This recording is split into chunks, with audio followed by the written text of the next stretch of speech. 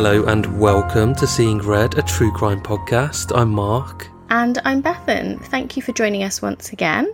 And before we start, we're going to say a huge hello and thank you to our newest Patreon supporters. This time I'm doing the honours, so we have Josephine Robinson, Monica McAvoy, John Paul George, Katie Rule, Nissa Clark Bellett, Brittany Swift, Justine Woodford, Elizabeth Bryant, Sarah Sullivan and Lisa Pennington. Thank you to each and every one of you, and of course a huge thanks to our existing Patreon supporters too. If you want to join these guys, over 1,000 people have signed up since we started Seeing Red. All you need to do is head over to patreon.com/seeingredpodcast.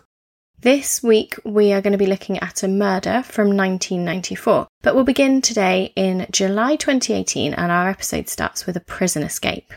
It was like something out of a film. There was a car waiting around the corner in a car park, it was stocked with guns, and at HMP Shots, whilst some prisoners began their outdoor exercise, one man was preparing to make his escape. So HMP Shots is a high security prison in Scotland. It's situated in countryside south of the M8 motorway, near to the Lanarkshire village of Shots. I wanted to ask you, Mark, I don't know. So if a prison was built when it was Her Majesty's pleasure, or like Her Majesty's prison, do we still now say Her Majesty's because it was built then, or do we say His Majesty's prison? I reckon because it's like an ongoing thing, I reckon it'd be His Majesty's pleasure. I always find it really interesting. We're in this bit of history now. Like you had a case recently and you said Casey, and I was like, oh yeah, King. Like it's so fascinating to me. Yeah, it's weird, isn't it? Everything changing over, and it's all we've known for all of our lives and whatever age you are, most of your life, yeah. I was going to ask at this point, actually, do you know of any prisons that are near to where you live, Bethan? No, there's not really any particularly close to me. Whereas I know, obviously, we've talked before that you used to live quite close to one. I lived really close to one in Bristol, which was weird because it was almost just off a high street with loads of shops and bars. And I know that those prisoners would have in the summer. I don't know if they have proper windows and stuff, but the windows, I guess, would have been open more in the summer, and they would have been able to hear drunken revellers and everything outside, which would have really rubbed it in, I guess, for them. What kind of security classification was that, though? Was it quite low, or...? I think it's changed over the years, but I think it's category A, or it certainly was at some point, and it holds prisoners on remand, so for all sorts of crimes, so they could be awaiting trial for murder or something a bit less serious. But it used to be a Cat A prison, I'm sure. I'm not sure if it is now. And I'm sure I've told this story before, but I once viewed a house that was right by the prison, which I would have loved. And there was a really high wall at the bottom of the garden, about 10, 12 foot high, ridiculously high, weirdly high. And I said, why is that wall so high? And they said the prison is literally there. Oh my God. So I would have loved that, but it wasn't meant to be. I couldn't afford it. So yeah, I'm near Long Larton now, which is maximum security prison. It's in Evesham. I might do a little drive-by later, something to do, isn't it? Why not? So, built in 2012, HMP Shots is a prison that holds male prisoners with maximum security classification. I did have a little Google Maps search, and it is in the middle of nowhere, it looks like. Not in the middle of nowhere, that's a lie, but in the middle of countryside, unlike you were saying, next to a busy high street or anything, or backing onto someone's garden. It doesn't look from Google Maps like that's the case. And HMP Shots exclusively holds prisoners that are serving a term of 5 years or longer. It has two key sections. So there's the National Integration Centre, which is a national facility providing for prisoners who are at the start of sentences, and they have to be at the start of sentences that are at least 8 to 10 years. And then the second section is Kerr House, where accommodation is provided for prisoners that are nearing the end of sentences that are at least 4 years long. So it is pretty major there. So after cutting a hole in the fence of the sports field at around 2 o'clock in the afternoon, the wannabe escapee had rushed to the outer fence with a ladder that he'd made and a climbing rope, and the ladder had wooden grapples at either end. An alarm went off and he was seen on CCTV trying to scale the fence near to that sports field, but the outer fence. But in his high-vis jacket with many other inmates and staff nearby, he was easily apprehended. And when captured, prison officers found food, clothing and a toothbrush in his jacket pockets. Officers attended where the prisoner was just stood, immediately took him to the segregation unit, and he was placed in solitary confinement for weeks and was banned from contacting his family and had all of his privileges removed. The question of why someone may wish to flee prison may appear to have a simple answer, but the man who was the focus of today's episode was actually described as realistic about his chances of escape, and he did it for 2 reasons. Yes, to escape, that would be great, but also in an attempt to get publicity for his long-running campaign to clear his name. Michael Ross is serving a sentence for a murder conviction for a crime that took place on the 2nd of June in 1994, but in a letter published shortly after the prison escape attempt, Michael Ross said, "I don't do these things without thought or with a careless attitude. Me taking action and doing what I've done would, I hope, make the public think, well, he's a bit different and he's trying to do something about it. I feel that says more about me, taking action. After this recent prison escape attempt, I told the independent prisoner governors that I feel that they should be doing more to allow prisoners opportunities to bring focus onto their case if it's potentially a miscarriage of justice." This will be an interesting episode, won't it? Because I know obviously you'll come to the case and we'll go back to 1994 and hear about what happened. I don't know anything about this. I don't recognise the name. But for me and our listeners and yourself, obviously, to talk about whether we think he is innocent or not, what do we think at the end of the episode? It's quite a major one, isn't it? Because ultimately he is in prison and he was found guilty. Yeah. So yeah, I would love to hear your thoughts, Mark, towards the end. See if you've got the same opinion as me, and definitely hear from our listeners as well. The campaign group Justice for Michael Ross insists that the verdict was a catastrophic miscarriage of justice that has destroyed a family, damaged a community, and denied justice to the victim of a horrific murder. So this week, thanks to Leonard over on Instagram for bringing this case to our attention, we are going to look at Michael Ross. We're going to look at the murder of Shamsuddin Mahmood, and we would love to hear from our listeners about whether they think that Ross is guilty or whether they feel as well that he has been a victim of a miscarriage of justice. Before we begin, we are going to hear from this week's show sponsor, a company we've raved about many times before, and you all will hear how happy Mark is to talk about it again. I'd forgotten that we've actually got this episode is sponsored by Wine52, and I'd forgotten about that, and I'm still a customer. Every single month I get my 3 bottles through. I'm a paying customer, absolutely love what they do. So yeah, we're sponsored by Wine52. And how does a free case of wine sound to you? I mean, who's going to say that doesn't sound amazing?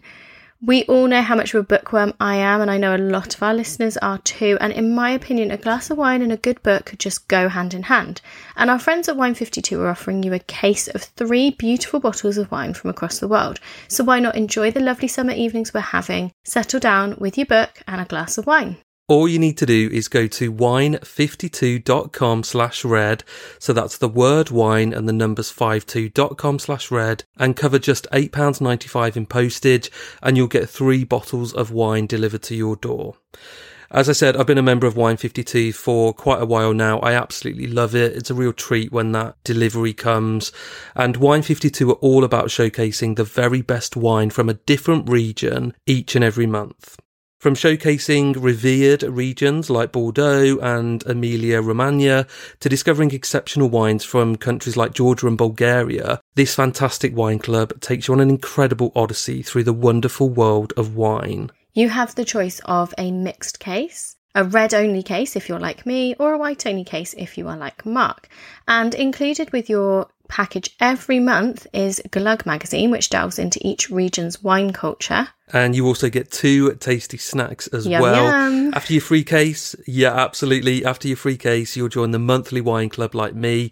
But don't worry, there's no minimum commitment. So if it's not for you, you can pause or cancel at any time. And remember, just go to wine52.com/red to claim your free case of delicious wine today. So it's the word wine and then the numbers 52.com/red to claim your free case today. For this week's episode, we are going to the Scottish Highlands and Islands, more specifically to the Orkney Islands. Since the 15th century, Orkney has been under Scottish rule. However, Orkney has its own sense of pride and identity. Locals speak a dialect that is actually a bit different to their Scottish neighbours. And the Orkney Isles lie just off the top of the Scottish coast and are made up of 70 islands, many of which are still completely uninhabited. So only 20 of those 70 islands is populated, and there's about 20,000 residents in total. The only way to arrive or leave the islands is by plane or boat. I'm just having a look at them, actually. Wow, that really is off the top of Scotland. It's kind of as far north as you could go, coast. Isn't it? Yeah, as you kind of head towards Norway. So you could probably sort of swim to Norway from there if you had some really good... If you were a dolphin. Swimming gear. Yeah, basically. But yeah, it's really north, let's just say that. Beautiful. I know. Well, sure. I've not been, but research in this case makes me want to take a trip there. I'm sure if you're having a Google at the moment, you can see those rolling hills, dramatic shorelines, beautiful scenery, green as far as the eye can see. The Orkney Islands are described as a spot of particular beauty in Scotland's Highlands and Islands, and this has made me want to go and visit. Yeah, it's weird, isn't it? Because the top and the bottom of the country, so I always think similarities to Cornwall, really, right up at the other end of the country, the other extreme. But yeah, both equally as beautiful. So life on mainland, the largest of Orkney's islands, is both peaceful and idyllic, and Kirkwall, which is the largest settlement on mainland, is no different. Kirkwall has a population of about 9,000 people. It was considered a safe and peaceful place to live and work, and the small town life was, and still is to this day, really enticing to people wanting to make it their home and embrace that real, calm, peaceful, everyone knows everyone sort of life. In the April of 1994, a 26-year-old man called Shamsuddin Mahmood, so nicknamed Shamal, came back to Kirkwall to work as a waiter in the Mumtaz Tandoori Indian restaurant. He'd previously worked there for 9 months the year before, and he loved his life on the island. Originally from Bangladesh, Shamal had finished his bachelor's degree in economics from the National University of Bangladesh, but had headed to London after a disagreement with friends. Back home was his girlfriend. Their relationship was described as serious, and she was studying to be a doctor, but Shamal just needed that change of scenery. After spending some time in London, where he'd come to join his brother, Shamal then spent some time in Southampton for a while, working as a waiter, and then he saw another waiter's job advertised in a newspaper, but this time it was all the way north on the Orkney Isles, and off he went to just go and explore. He loved it there. He did head back to London and his brother when winter arrived, but he knew that he would return to the island at some point because life on the island had really charmed him. It was a bit of a shock to his brother, who was sure that Shamal would be headed back to Bangladesh to marry his girlfriend at some point, but it appears that there might have been a lady in Kirkwall, so maybe another reason he was drawn back to the island.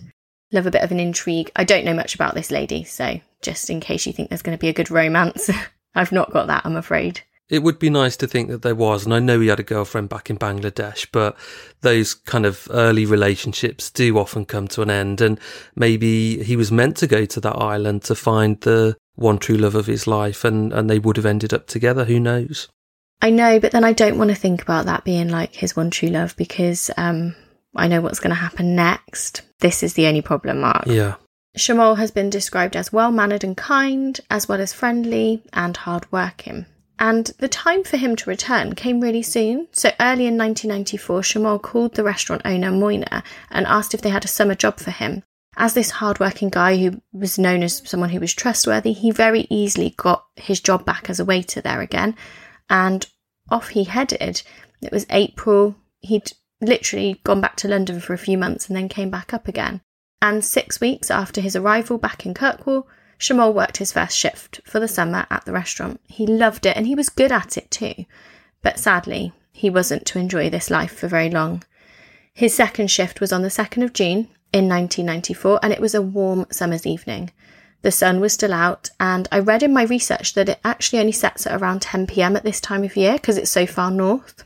And there was a local businessman called Mr. Glue and his family, and they were heading to Mumtaz restaurant. So along with other locals too, because it was quite busy. It was a Thursday evening, but there were 15 customers sort of seated around the tables, couples, families, etc. And at 7:15 p.m, a man in a balaclava entered the restaurant, dressed all in black. He strode directly across the restaurant, straight towards Shamal, and pointed a gun in his face. One witness described thinking it must have been a joke. Another thought perhaps the man had come to rob the restaurant. And Mr. Glue later said to the Daily Telegraph, "I thought that it was some kind of joke. I thought it was going to be a water pistol spraying on the waiter's face." Unfortunately not. Unfortunately not indeed, because in front of the family being served and witnessed by shocked couples, parents, even children in the restaurant, Shamal was shot in the head. He was shot through his glasses from less than 2 feet away. The 9mm bullet passed through Shamsuddin's skull, killing him instantly. The shell casing hit the floor, and behind him the bullet was lodged in the wall. The gunman calmly watched Shamal drop to the floor before turning and walking calmly back out of the restaurant. This is just so shocking, isn't it? You just can't even imagine, being a witness to this, being there at the time. It's just in a matter of moments this has happened and he's gone. I just don't think you get your head around it if you witness this. It's just something so alien that you would never in a million years expect to happen, not least somewhere like this, where everybody knows everybody and it's a peaceful community on this beautiful island, and then something so brutal and sudden happens. I really think you would just go into shock. They would have all gone into shock and been in shock for some time. Yeah. And I do recall this now because I'm pretty sure this was featured in an episode of Crime Watch, I guess in the 90s. I imagine it would have been. Because I remember at the time thinking, how weird is this? Yeah, and, yes, there's low crime. There's not no crime. This was the first murder in 25 years on Orkney. So nobody would be expecting this. The idea that people thought it was a joke or a prank or whatever, even if it's in bad taste, you can understand why you would feel that that was probably what it was going to be. So Mr. Glue and another diner from his table made chase, but they stopped after a while because of fear of their own lives, and the restaurant became this scene of absolute shock. The gunman had carried out this murder in a busy restaurant full of witnesses, but very few could provide an accurate description, and none of them had seen his face. Like I said, this was Orkney's first murder in 25 years, and the police had so many more questions than answers right from the beginning. This was a cold murder. The killer had struck with such confidence, and it felt that it had surely been a professional, a hitman. But why Shamal? He was clearly the target, but why? The police were totally ill-equipped to deal with this case, so they preserved the scene and called on police from Inverness. The police from Inverness had to drive 150 miles, then take a 45-minute ferry, before driving on through the night and arriving the next morning ready to start investigating. How crazy is that? I think that's fair in a way, that the local police have kind of said, do you know what, we're not even going to try. We'll kind of do our best to preserve the scene, but we need to send for 100%. They did the right thing. Force. They totally did. To have the humility to do that was absolutely the right course of action. I just think it's incredible, isn't it? To get the police out there. It kind of reminded me a little bit of the film Wicker Man. Do you remember that from the 80s? I don't know. I've heard of it. I've never seen it. He's like a police officer, and I can't remember where he goes to, but it could be a Scottish island. It's been a long time since I watched it, but there's no direct, quick, call the police and they're there sort of thing. It's just, but that film is crazy. That film is weird. If you want a creepy, weird film to watch that. Don't watch The Wicker Man, the new one. Watch the original. The police interviewed all the witnesses, but as is quite normal, there were conflicting statements in describing the gunman. So there was some key information that was agreed upon by most of the patrons of the restaurant. So everyone agreed, first of all, that the shooter had been a man, that he had worn a balaclava and a dark-coloured hooded jumper, and that the hood had been pulled up. So the man's height was said to be 5'10" to 6 foot tall by some witnesses. Some thought he was a little bit shorter. A couple of the restaurant customers mentioned that he was hunched or had a distinctive stoop like a bodybuilder, and that he had that kind of build. And also they all estimated 25 to 30 years old, so not an old person, a young guy, and quite well built. A local man came forward and said that he had seen a burly man in the alley that led to Mumtaz restaurant 2 hours before the murder, and the man had a physique of a bodybuilder, was about 6 foot tall. He was quite intimidating. Apparently he'd kind of stared at the guy and he felt really uneasy with it all. And another witness saw a man wearing a hooded top hanging around outside of a public restroom near to Mumtaz restaurant about 7 p.m. And he said that seeing the man wearing a long-sleeved hooded jumper in the summer had really piqued his suspicion. There were also witnesses who had seen a man in black clothes running away from the scene, but without his balaclava, and they said he had nutty brown hair. But that was all they had to go with from this point. I don't think that's too bad, though, to be fair, because these people are traumatised. I'm shocked they've been able to get any details at all, because I've never been in a situation like that, of course, but I feel that it would literally just be a blur to me. And that, yes, this figure of something that resembled the shape of a man had come in and done this, but I don't think I'd even be able to know whether this person was wearing a balaclava or not. I'd just be in such shock. And I just wanted to say, and I don't want to go into any detail really, but this man has been shot through the head in this restaurant. The bullet has exited through the back of his skull and lodged into a wall.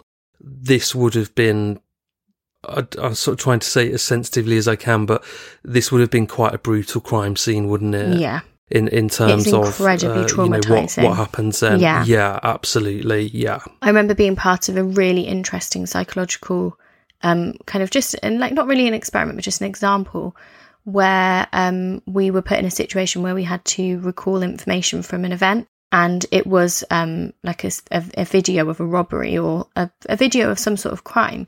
And then at the end, the person leading the session was asking the questions, and they were like, what colour was the perpetrator's hat? What colour was his shoes? How tall was he? Blah, blah, blah. And most of us gave a colour for the hat, and he hadn't even been wearing a hat. So it really does, it is interesting, isn't it, how the mind can be so easily led.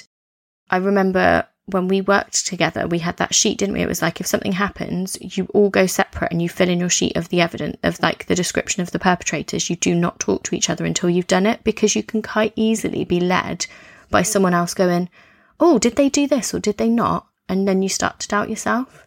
Yeah, I remember having at one place of work training from, I think, an ex-police officer who'd then set his own training company up. And I also remember having to recall a description of somebody, and actually the best advice he gave was go with some of the more bizarre things. So the footwear is probably one of the best, because people don't tend to change their footwear, do they? They don't change and it, you can't change and what it can size be foot quite you have. unique. Exactly. So go with footwear or the colour socks someone was wearing, something that will really set them apart from the next person. Saying they had a dark jumper on or a dark shirt or average height, average build isn't going to help. But if you say that you recall they had red socks on, that's going to be something in the immediate aftermath that might just identify that person pretty quickly. PSA there from Mark. Go. Hashtag PSA. So the mainland was sealed off for 3 days. The police questioned everyone and checked every home on the whole of the island. And obviously with it being quite touristy, there were, like bed and breakfast, like sort of houses. So everywhere was searched. Anyone leaving or arriving by boat, ferry or plane was checked out. The police also searched the perimeter of the island, all of the bays, all of the inlets. They checked in with local sailors and stuff to make sure that no boats were missing. Nothing out of the ordinary was found, and I just can't begin to imagine the terror and the fear that the islanders must have felt, knowing that this brazen killer was still at large, and they're on the island not getting off, but so's the killer. Yeah, I think you've hit the nail on the head, and this is a really unique situation because it is a relatively small island, and the beauty of that is that you can just close it off essentially. And it's then these real sort of Agatha Christie type vibes that you're getting seeping in, that there is a killer amongst us. Oh my God, it is so like an Agatha Christie, isn't it? Yeah. It is. And in the 90s, you wouldn't have, on this island, you probably wouldn't have locked your doors and windows. This is now the summer. It's probably a bit warmer. And yeah, I kind of think about the families that lived on that island going to bed that night or the next night or the night after that, having known and heard about what had happened, really holding on to their kids that bit tighter and securing their house that they'd perhaps not ever secured in their lives. And we're now having to do that because were they going to be next? Yeah, and actually restaurant owner Moina Mia went into hiding under police guard with his wife and children in case it had been a race hate crime. And he said, we are really scared in case whoever did this comes after us as well, because they just didn't know why Shamal had been targeted. A racial motive does make a bit of sense, doesn't it? There's not going to be many people from Bangladesh on the island at this point working there. And there really wasn't anything else in Shamol's life to indicate a reason for his murder. A few theories were looked into, so perhaps some trouble had followed him from London or Southampton. Perhaps the woman he'd been seeing had a husband or a boyfriend and they'd got angry. Perhaps he was involved in a gang. Perhaps he was involved in drugs. But no answers were found by the police. There was just nothing that was tangible as to why. So a racial motive kind of felt like the only thing that they could go with, to be honest. And there was one clue for the police as well, that there was an altercation. It had happened the night before. So an incident outside the restaurant where 2 or 3 men had been arguing with Shamol, and they apparently had Scottish accents, so they weren't locals. They were arguing with him at about 8:30 the night before he was shot. Witnesses in the restaurant heard one of the men say, "I will shoot you." That's pretty major, but the police were never able to track down any of the men involved in this argument, this altercation. So here I am going to bring Michael Ross back into the story. So his prison escape attempt, the third escape attempt actually that he ever made, that took place in 2018, was this opportunity for him to try and highlight his campaign. In fact, discussions are taking place right now, which is why Leonard reminded me of this case to cover. Towards the end of last year, the group fighting to prove Ross's innocence submitted a 360-page dossier in an official complaint about Police Scotland's investigation of the case. And as recently as a few weeks ago, a series of key questions were released by Justice for Michael Ross, where they also alleged that a plausible lead was ignored by the police investigating the fatal shooting. Police Scotland confirmed that the complaint against the now defunct Northern Constabulary is still being assessed and ongoing, and they kind of declined to comment on those key questions. So it's really, really interesting. I don't think that a prison escape is the best way to bring light to your cause if you want to make sure everyone knows you're innocent. I'm going to say it. I don't think trying to escape from prison is the best idea. However, I suppose it's how else are you going to make a bit of a fuss and get your name in the papers again? Yeah, and he's obviously got that group on the outside, Justice for Michael Ross, campaigning for his innocence and his release. And that's all well and good, but I suppose he's got limited control over what they're doing because he's stuck in prison and he's probably frustrated and he's probably just, it's just one way of just saying, I still exist and I'm still in prison and I didn't do this. And we need to get some answers. So I actually understand where he was coming from. I don't think there was an intention to actually get over the wall and run away. I think the intention was purely the publicity. I don't think there was much in it about freedom. I think it was, I accept I'm here, I'll play by the rules, but I want people to remember that I exist, I am here, and I shouldn't be here. So, what brought Michael Ross to the point where he was convicted of the shooting, and why do his supporters so firmly believe that he is innocent? I also wonder if by the end of this episode, me or you will have a firm opinion on this case as well, what we think actually happened or not. So, the only genuine key bit of evidence that the police had was the bullet and its casing. They had clearly been the murder weapon. There's no doubt around that. And Kirkwall Police were fortunate to have a really well-informed firearms expert on the case. They had Constable Edmund Ross. He was tasked with identifying the bullet. So PC Ross had served in the military. He'd worked for the Special Branch, was an ex-army sniper. At some point in his career, he'd protected Prince Charles and Princess Diana. He was passionate about firearms. He had a number of guns. He took his teenage son shooting. He had a lot of knowledge. Part of his job was to confiscate illegal firearms and destroy them by sawing the weapons into small bits and throwing the parts into the sea. And so he was really a very good person to have on the team because they only had the bullet and its casing. Is that how they did things in Scotland back in the 80s and 90s, though? This local PC, Bobby, would confiscate illegal firearms, saw them into a few bits, and then just chuck them in the sea. Well, what the fuck? You're not going to be able to use them again, are you? I think if you just send them somewhere else, there's a chance they get intercepted. I think it's a great idea. Don't like the littering in the sea part, but where else are you going to chuck them when you're on an island? I'm shocked about this, and it's also ringing some alarm bells that we have this guy connected to this case that is an expert in weaponry and may have access to all sorts of different guns that can't necessarily be traced back to him, but I'm not going to go down that road. I'm sure he had nothing to do with this other than in a professional capacity. You just hold on to your wondering for a moment there, Mark. We'll get into it. Yeah, I will. Okay. So PC Ross and the other officers confiscated all weapons on the island. They tested every single gun on Orkney, trying to find a match, but nothing came up. What they did realise within their research and investigations was that the bullet used was a really unusual one, but it was 2 months into the investigation before PC Ross told the investigation team he knew the bullet used in the shooting and he actually had a box of them in his home. So you can kind of hold on to your wondering for a little bit, Mark. I don't know if it's going to quite go where you're thinking, but so years before, an old friend from PC Ross's military days had given him some army ammunition that after testing had been rejected for not being high enough quality. A handful of soldiers had taken the opportunity to pocket some of those boxes to take home with them. When PC Ross was asked who had given them to him, he said he thought maybe he picked them up at a shooting centre in Scotland, or perhaps a local man in Orkney had given it to him. He kind of was a bit wishy-washy with it. He'd gone to his supervisor and said, actually, I've just realised it's been 2 months, but I've got this ammunition myself. He just wanted to speak to the man first before implicating him, because obviously this could be an implication that this other person was involved. He said he had loads of guns and ammunition. The investigation had been so in-depth that he'd been distracted, and it was only when he remembered about the bullets in his possession that he realised the link. And his house was searched and the box was found, but it was still sealed. The full amount of 35 bullets was inside. Soon after he'd handed in the bullets, PC Ross then did give the name of the retired Royal Navy officer who had taken the bullets when he left service. This man was interviewed and he confirmed PC Ross's story. As the box that PC Ross had in his possession was sealed with all the bullets still there, he clearly hadn't had anything to do with Shamal's death.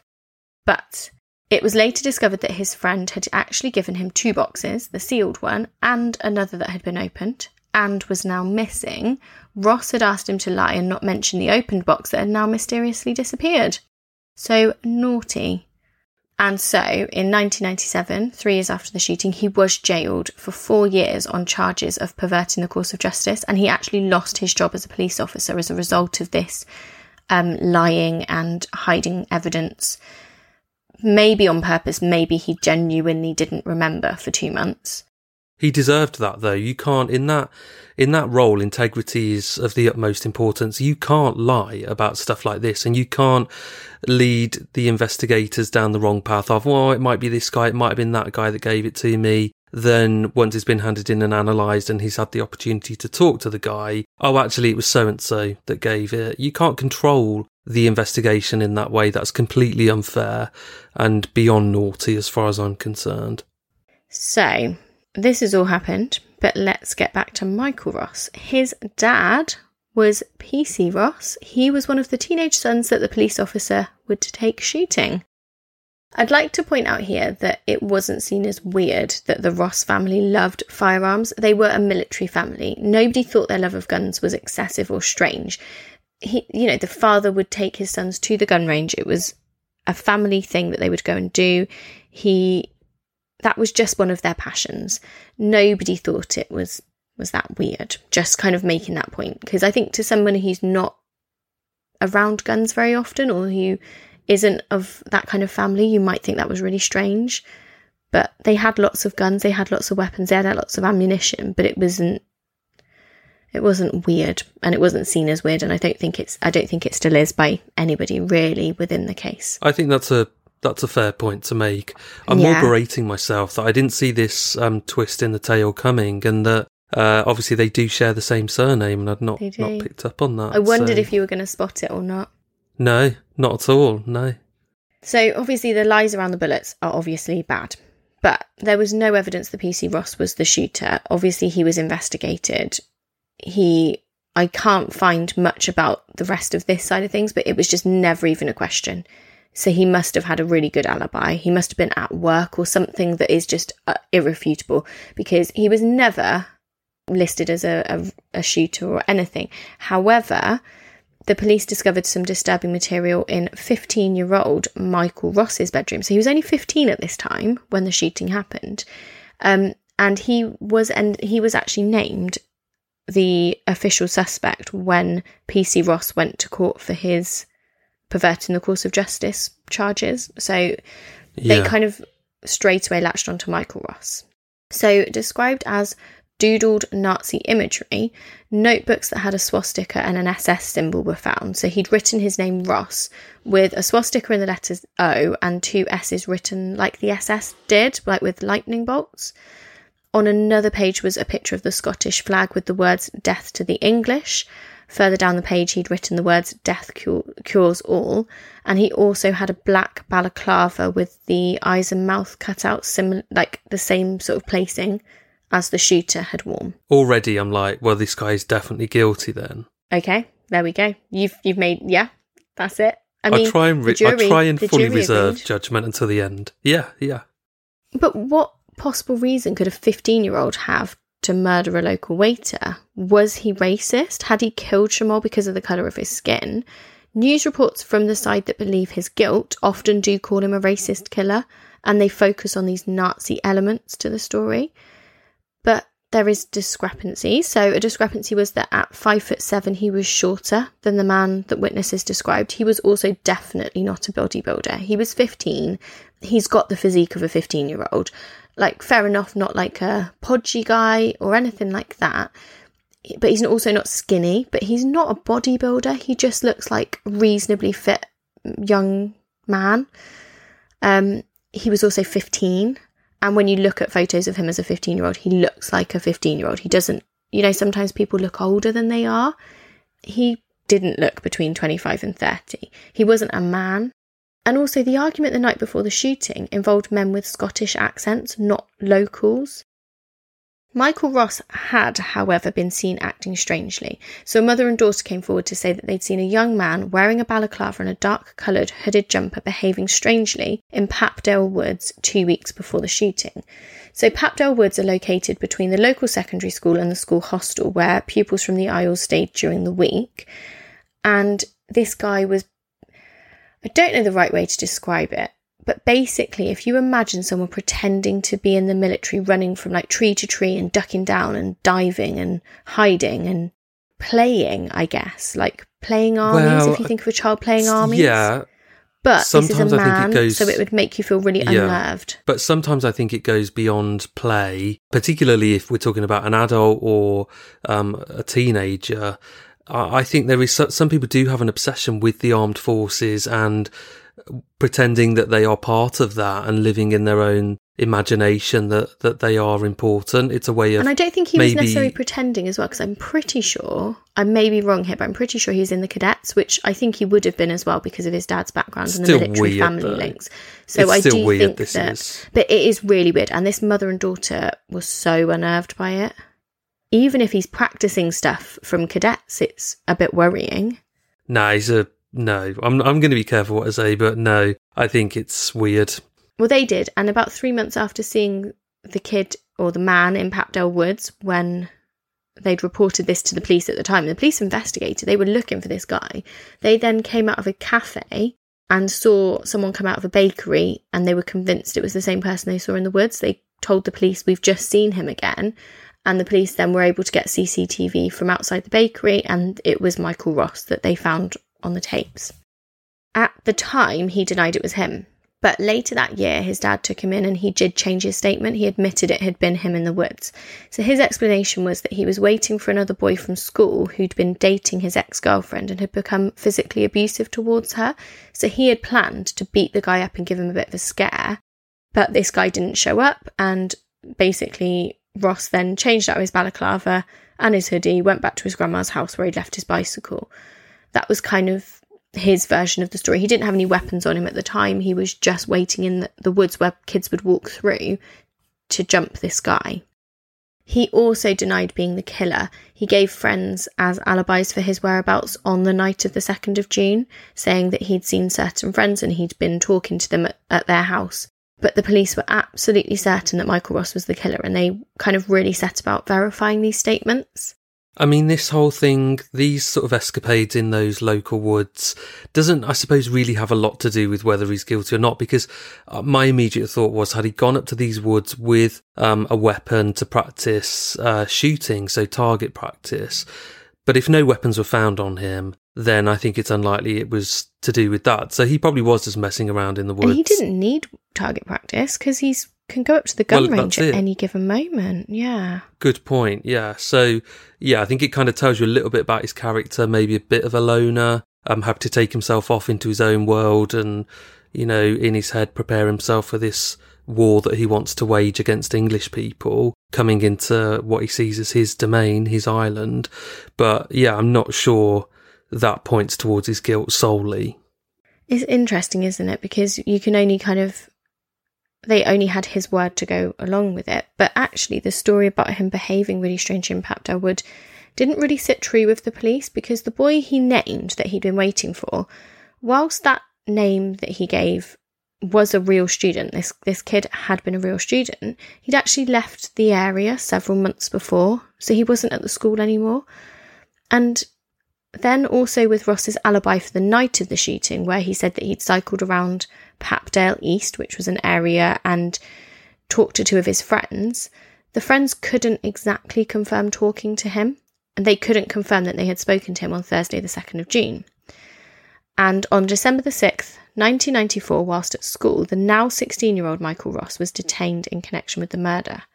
When police told him that his friends couldn't fully corroborate his whereabouts, Michael Ross suggested that the police ask his friend's brother, who might have seen him at the time, and he said his friend was cutting the grass at a house that wasn't his house. So if Michael Ross had not been there, how would he kind of know this? These were elements that he gave that were true. And I also do feel a bit sorry for him here, because I don't know if I could, 6 months after something happened, tell you whether or not I spoke to somebody, especially as a 15-year-old, when you hang out with your friends and the days get blurred. And I'm a sort of strong believer in whether you've got an alibi or not. It doesn't necessarily point towards guilt or innocence. Alibis can be fabricated.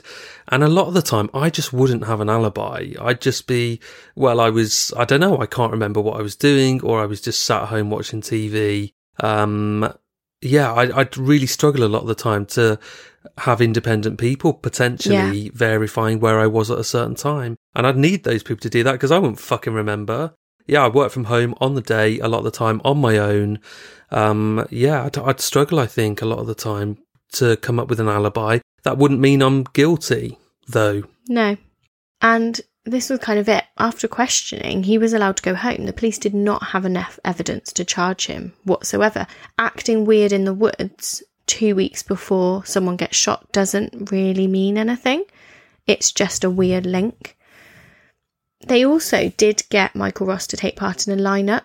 So there were 3 witnesses who had seen the gunman fleeing, and they got them to come in and look at these people in a lineup, and none of them picked him. And when questioned, they said that they felt the gunman was older than the 16-year-old stood in front of them. Neighbours and friends of the Ross family were on Michael's side. No one could believe that this young man was guilty. They strongly felt that older PC Ross and young Michael Ross were both innocent. But in this small town, rumours spread rapidly around Orkney about who was responsible for the murder. Some others did feel that Michael was definitely the killer, and this was a father protecting his son. But then supporters of Ross's said, why would PC Eddie tell investigators about the bullets if it could implicate him in the murder? And even worse, it would implicate his own son. Why would he not just hide that he'd even had the bullets and just not bring them to the table? Which he so could have done. He'd already done it for 2 months. Yeah, unless he thought that it was going to come out at some point. But he could have destroyed them. I don't know. There is a big question mark around that. If his job is to go tip stuff into the sea, you would just go tip them into the sea, wouldn't you? Yeah. And just never mention it again. You've never had them. Yeah. Yeah. The supporters of the Ross family were adamant the police had no other avenues to investigate, and so they kind of went on this witch hunt for the 15-year-old boy.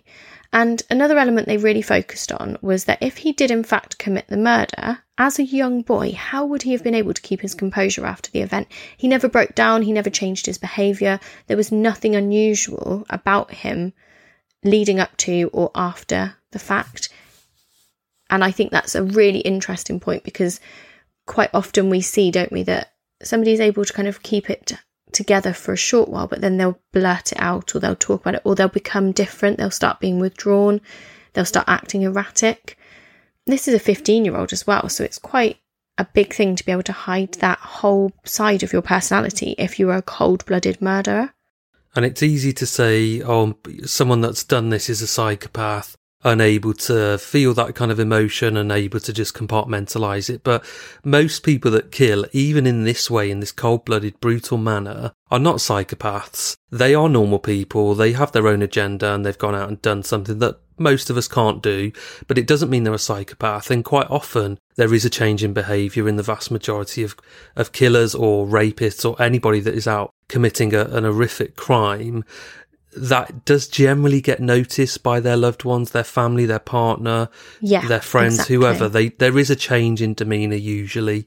So I think the fact that that wasn't observed, again, does point towards innocence here, potentially. It's really fascinating, isn't it? Because hearing you react to this is exactly how I've been through researching and writing this, because I have flitted from guilty and not guilty, guilty, not guilty so many times. And I think I can kind of fairly share that I'm more on the side of innocent now from researching this, but I'm still not 100%. And we'll see how you are by the end of the episode. So after 2 years in prison, Eddie Ross, so PC Ross but not PC anymore, Eddie Ross was released. Returned to Orkney, he found a job as an undertaker. Michael Ross remained free. There was no evidence against him. Michael Ross went on to build a life for himself. He went into the Black Watch Regiment. He rose to the rank of sergeant. He was taken in as a military combat sniper. He got married. He had 2 daughters. He's been described as well liked and popular in his regiment, just as he'd been at school and by his neighbours and friends in Orkney. He'd always been well liked and popular. He received a mention in Dispatches for bravery in Iraq, where he saw heavy combat and he lost close friends. On a similar kind of note to his dad with the then Prince Charles, in his role as a soldier, Michael actually once guarded the Queen at Balmoral during her summer break. So he became a decorated war hero. He was excelling in the military. By 2006, at the age of 26, he was happy, settled. He had a wife and 2 daughters. They were living in Inverness, and he'd really made this life for himself. But that year, the case was suddenly reopened when an anonymous letter was handed into Kirkwall Police Station. So I'm going to read the letter as it was written. It's quite long, so I do apologise, but I think it's interesting to kind of hear the whole thing. So the letter read, "This is a true letter. I promise that I saw the person who killed the Indian waiter. I saw his face in full and the handgun. It was in the toilets at Kiln Corner. I have lived long enough with the guilt of not coming forward. The person was approximately 15 years plus, white, and had a balaclava on his head but still not turned down. The colour was either dark blue or black, had dark clothing. He came out of a cubicle but went back in quick when he saw me. I looked over and saw his face in full. The handgun was natural polished metal or silver and like a big Beretta. This may sound stupid, but the way he held a handgun looked like he had handled a firearm before. I just don't know what to do. I'm a worried, sick witness." And just as a note, the Kiln Corner public toilets were literally across the road from Mumtaz restaurant, so it was really close. It does make sense that the killer would want a moment beforehand, before sort of arriving at the intended destination, to just gather his thoughts for a moment somewhere and I don't know, put his cover on his face and everything. Yeah, to put that down. Yeah. So this does sound legitimate to me. Yeah. So whilst the letter was meant to be anonymous, it kind of made me laugh a little bit. This is a really small community. So the police admin clerk who received the letter recognised the man who brought it in and went and said, so-and-so's just handed in this letter, which I thought was brilliant. It's supposed to be an anonymous letter and he's just turned up. So yeah, life of living on mainland, yeah. Exactly. They went and found this man. And when they found him, he said he did want to make a statement. So William Grant was the guy, and he was a local. And in his statement, he described the young boy he had met coming out of the public toilets on the night of the murder, saying he was a young boy with a balaclava and a gun. He had carried this information with him since the night that he'd kind of witnessed it, too afraid to come forward. but said that the guilt had become too much. The boy he saw was 15-year-old Michael Ross, is what he said. And in addition to this statement about seeing Michael Ross with the balaclava and a handgun on the night of the murder, he also recalled seeing Michael and a friend outside of Mumtaz restaurant sometime in May, so the month before, shouting racist abuse and threats. However, no other witnesses or restaurant staff could corroborate that story, but he also said that he remembered that too. When he was asked why he had waited so long to say something, Grant explained that there were so many people who were convinced of Ross's innocence, he didn't want to go against the other locals. And actually, indeed, once he'd made his statement, he was subjected to threats and abuse. It would have been quite a lot to come forward, wouldn't it? Whether you think his statement is true or not, coming forward with this is quite major. It does add credence to what he's saying, because I was thinking, well, why wouldn't he have come out with this at the time? I'm not sure I'd buy that he wouldn't have felt comfortable or was too scared. Yeah, he was scared of having his reputation damaged and of people falling out with him. So I do buy the motivation.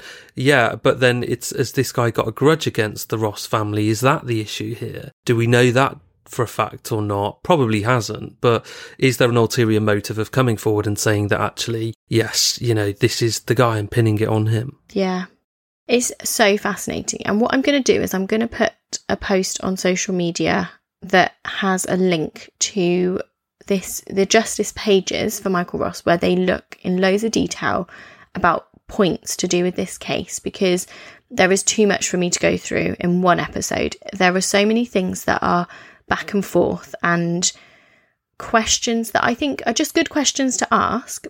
Some of them you can answer differently. I don't know. So these are 3 questions that they ask about this letter. And I thought these were very fascinating to kind of bring to the table. So the terminology used in this letter, so the word handgun was used 3 times and firearm used once.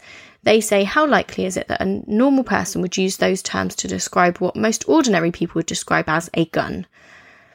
I kind of get the point there, but equally, I don't think it's that weird to say handgun or firearm. I don't think it's that unusual. And if you've been around people and you know the difference, you would maybe want to make it clear this wasn't a shotgun, it was a handgun. So maybe. Yeah, I think there would have been quite a prevalence of shotguns on this island. So I think that person is just making the distinction between this wasn't a shotgun, it wasn't a sawn-off shotgun, it was just a handgun, it fitted in his hand, it was a handgun. So I'm not reading anything into the use of that language at all. Firearm, I don't know, that's less commonly used. Sometimes I use that and I'm aware that it's not as commonly used. But that was only mentioned once, so I don't know. I will just I'll just mention to our listeners that I kept accidentally saying fire alarm earlier because my brain just could not get the word firearm out. So it's clearly not a word that I would use very often in my normal speaking, but that doesn't mean it's not a normal word to use. During Mr. Grant's trial testimony, he kind of didn't give any indication of prior knowledge of guns or shooting. So they say, would he really have been able to identify the make of a handgun to be a big Beretta? But I think you might just know that from films. I don't think that's too unusual to say. It would be different if he gave the type of gun, but he said it was like a big Beretta.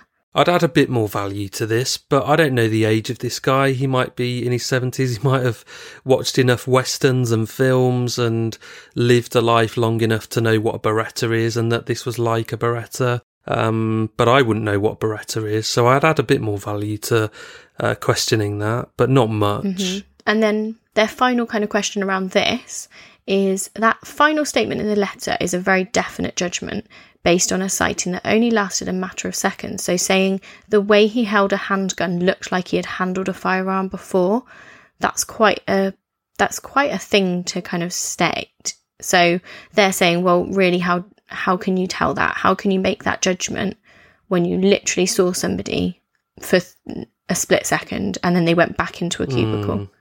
I don't know. I think interesting.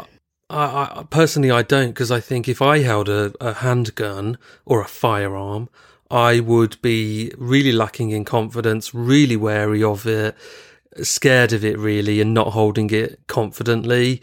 So he probably just means that this guy wasn't showing any of those signs, that he was holding it confidently. And when we think back about Carlton Alvarenga and I cannot remember the other guy's name. Oh my gosh, I feel awful for not remembering his name. But the two young guys in Salford who were forced to go into the pub and shoot people. And they were given like a hit and they had to go in and they had to shoot. They came in holding their guns to the side, like as if it was a film, and unable to shoot them. Like they clearly didn't know what they were doing. Was his name Daniel? I'm gonna have to have a look because I feel awful that I can't remember his name. But then the interesting thing is they wouldn't have been used to. They wouldn't have been used to handling firearms, but they would have looked the part going into that pub, that Shameless style pub on that estate, holding it to the side like how they'd seen in films. So they're holding it confidently. It just doesn't really work in practice. So they weren't aware of that. Richard Austin was the other young guy, Richard Austin. But yeah, I don't know. It's interesting, but I've gone shooting quite a lot. I'm quite aware of what. Yeah, I love. I love shotguns. Like it's quite. I find it quite an interesting thing to do. This is the thing. Like you didn't know that about me.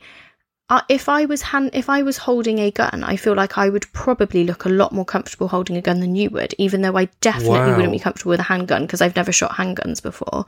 But I've got maybe that slightly more awareness of like how you hold things and not pointing them at people if you're walking around, even if they're not loaded and stuff. But I don't know, like you probably I'm wouldn't really think that shocked. of me, I cannot believe that. No, I'd never think that in a million years, Bethan. I'm now picturing that fun? you. Oh, I like that. In I'll find a picture of me. In a flowery dress with your sunnies on, holding a shotgun. What a bizarre thought. There we go. 5 years into the show and you're learning something new about me there, Mark. I'm worried. You don't need to be worried. So police felt that they finally had enough evidence with this letter that they could charge Michael Ross with the murder of Shamal back in 1994. They thought this letter was enough to bring it to the table. This kind of tied everything together. And the trial was held in Glasgow's High Court in 2008. So there was no forensic evidence. There was no murder weapon. But witnesses began to come forward saying that Ross had made racist comments, such as all immigrants should be killed. He'd even apparently said blacks should be shot and have a gun put to their head. Now, these statements then came as a shock to people who had served with Ross. They struggled to see him as even slightly racist. He'd been friends with people of many different nationalities. One of the soldiers that he had served with who had died was black, and somebody testified that he had sobbed his heart out when his friend died. They were kind of like, he wasn't racist in the slightest. But then we have these notebooks that were found in his bedroom when his bedroom was searched at the age of 15, 16. So with Nazi commentary. I wonder how much of that was really, like, how much of that was stupid teenage stuff where you've learned about the Nazis and you've put some stuff into your name, but it doesn't mean you're a Nazi sympathiser. I don't think it's right, and I think it's creepy and weird, but I went to school with somebody and I remember in one of her exam papers she drew on the back of it some woman being hanged, and it was like a picture of this dead body, and then the teachers had to have a word with her to see if she was okay. Like, teenagers are weird. Teenagers are weird, but yeah, I don't know. Most teenagers wouldn't display any signs that they are Nazi sympathisers. So I have no doubt that I don't think he was racist. I think he changed, but I think he may have been racist as a teenager, might have been influenced. I'm not going to say by who, but by certain people and role models may have influenced him in that way. And then as an adult, he was able to make his own mind up on his outlook at the world. So I think, yeah, possibly he was a racist as a teenager at that time. And we've got a number of people coming forward to corroborate that fact. It's interesting, isn't it? Because yes, he's now 26. He's served in the army. Maybe some of those things that he did think had been kind of like stamped out of him, because you can't be that way as a grown adult. Maybe he had believed those things as a youngster. He might have never interacted with a person of colour in a social situation up until the point where he goes in the army and has colleagues who are people of colour, and then sees them for the real people that they are, not this kind of warped ideology that he has in his head. And the only target of his frustration, if he was a racist in his teenage years, the only target would of course be the local Indian restaurant on this island of only 9,000 inhabitants. There probably weren't many people of colour, persons of colour on that island. So I'm struggling to disbelieve that he was a racist, that he wasn't a racist as a teenager. I think he just managed to form his own opinions by this time. By 26, a wife, 2 kids, he'd seen the world and changed his mind on that outlook that he had previously. So I disagree a little bit, because I think that what he'd written was like, death to the English and death cures all. Neither of those things are inherently racist against somebody who's a person of colour.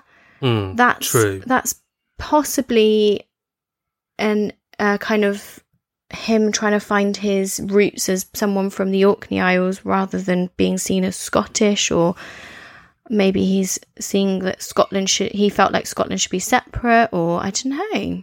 I mean, we could talk about it all day, but and we won't. But it does kind of say to me that there is a desire to protect this island from outside inhabitants, English people, maybe people of colour, maybe people from other countries other than England. So the hallmarks are there for a racist, but I'm not saying that definitively he was. We're never going to know, are we? No, exactly. But and I think this is the whole point. This whole case is we don't know, and no, he's still maintaining his innocence. So at the trial, the defence called in many people to testify of Ross's solid and respected service in the military as kind of testament to his good character.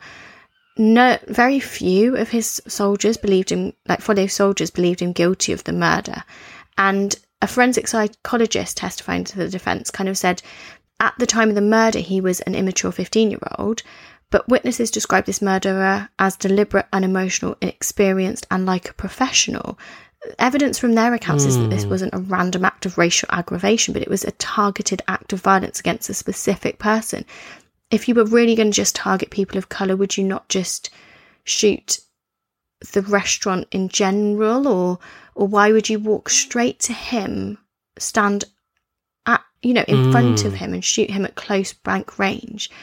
And this psychologist went on to say about how a 15-year-old boy is unlikely to fit the witness's description unless he is exceptionally psychopathic and has had experience of executing human beings. But this wasn't Michael Ross. He was, unless there is something we don't know and that people didn't know, where he just had this one moment where he completely switched off, he'd never shown any signs that was a part of his personality at all. My only other concern is that he then joins the army, goes on to become a decorated soldier, having served, I think you said, in Iraq.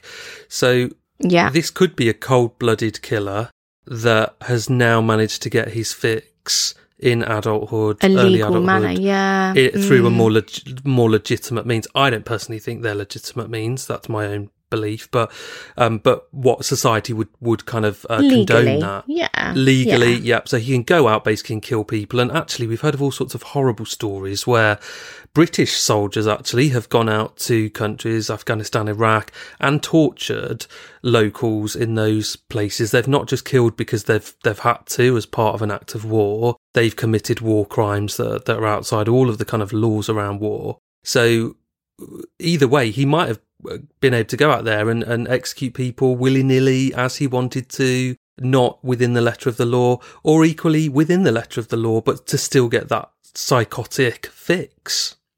And then he's apprehended at 26. He's still in the army. Yeah. He's risen up the ranks to sergeant. That's quite high. Him, but it's a valid suggestion to make. It's a discussion point, isn't it? I think our listeners will want to pick up on that as well. Yeah, what do we all think?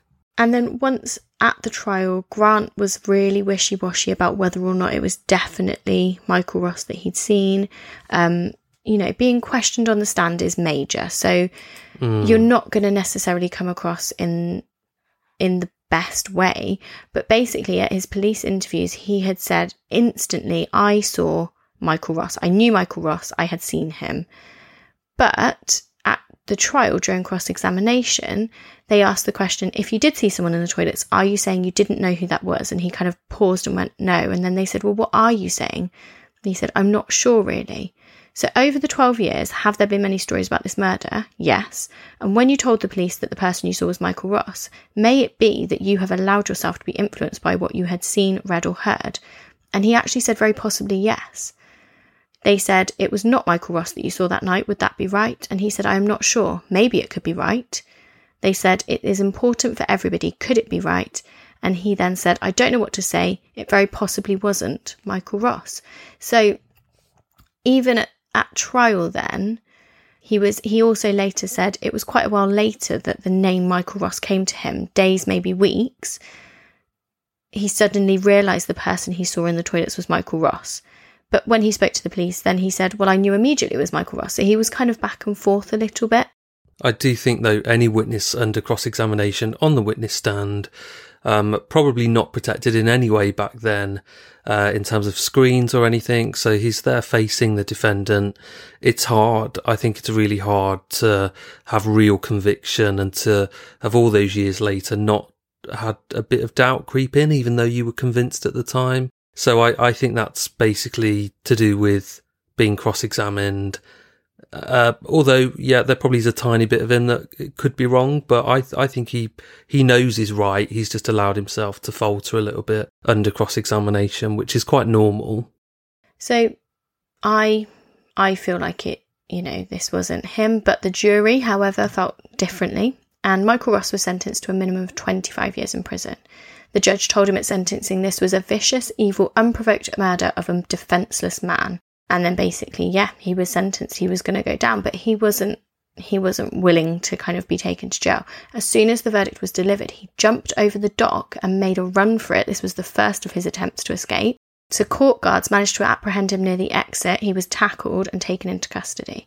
As he was taken down to cells, it was discovered that whilst he was on bail, awaiting trial, he'd arranged to hire a car, have it parked at a supermarket not far from the court, and in it there were guns, ammunition, knives and camouflage gear, along with camping equipment and money, all stashed in the boot. So he was, he really didn't want to go down for this and he was willing to flee. I think as a soldier, though, I can understand a little bit about like the self-preservation and the fact that he could do all that. But yeah.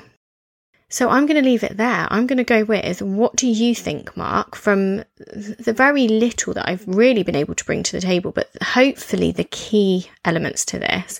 And listeners, please, what do you think? Would you, if it was right now and we're on a trial and we're on the jury, would you say he's guilty or innocent?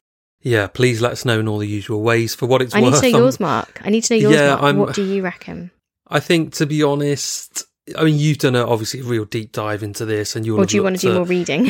I think I probably do want to look into it a bit more in terms of the Justice for Michael Ross organisation, or whatever they call themselves. I'd like to look at that, but I think on the face of it, having listened to that, I think he's probably guilty.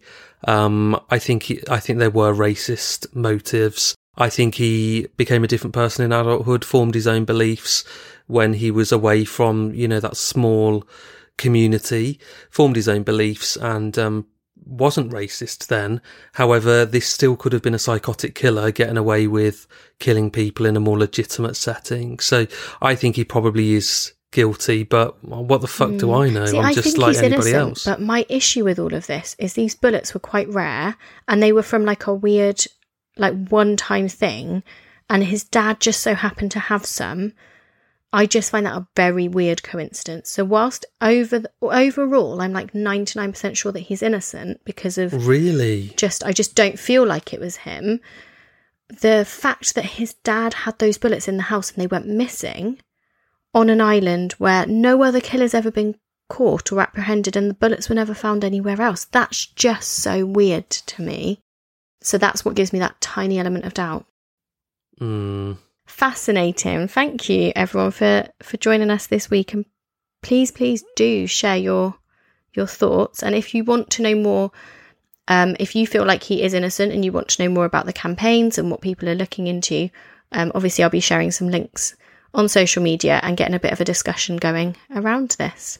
What I'll do is I'll set up a poll on Patreon. So if you're a Patreon supporter of the show, you'll be able to vote whether you think guilty or innocent, and we can have a discussion underneath that poll. If you would like to support us on Patreon, if you're able to support us and want to and gain access to all of the different benefits that we offer over there, all you need to do is head over to patreon.com/seeingredpodcast. And if you want your free case of wine, just head to Wine52. So that's the word wine, the numbers 52.com/red, and you'll get your free case of 3 bottles of wine. Just cover £8.95 for postage. We'll see you next week, guys. Goodbye. We'll see you then. Bye.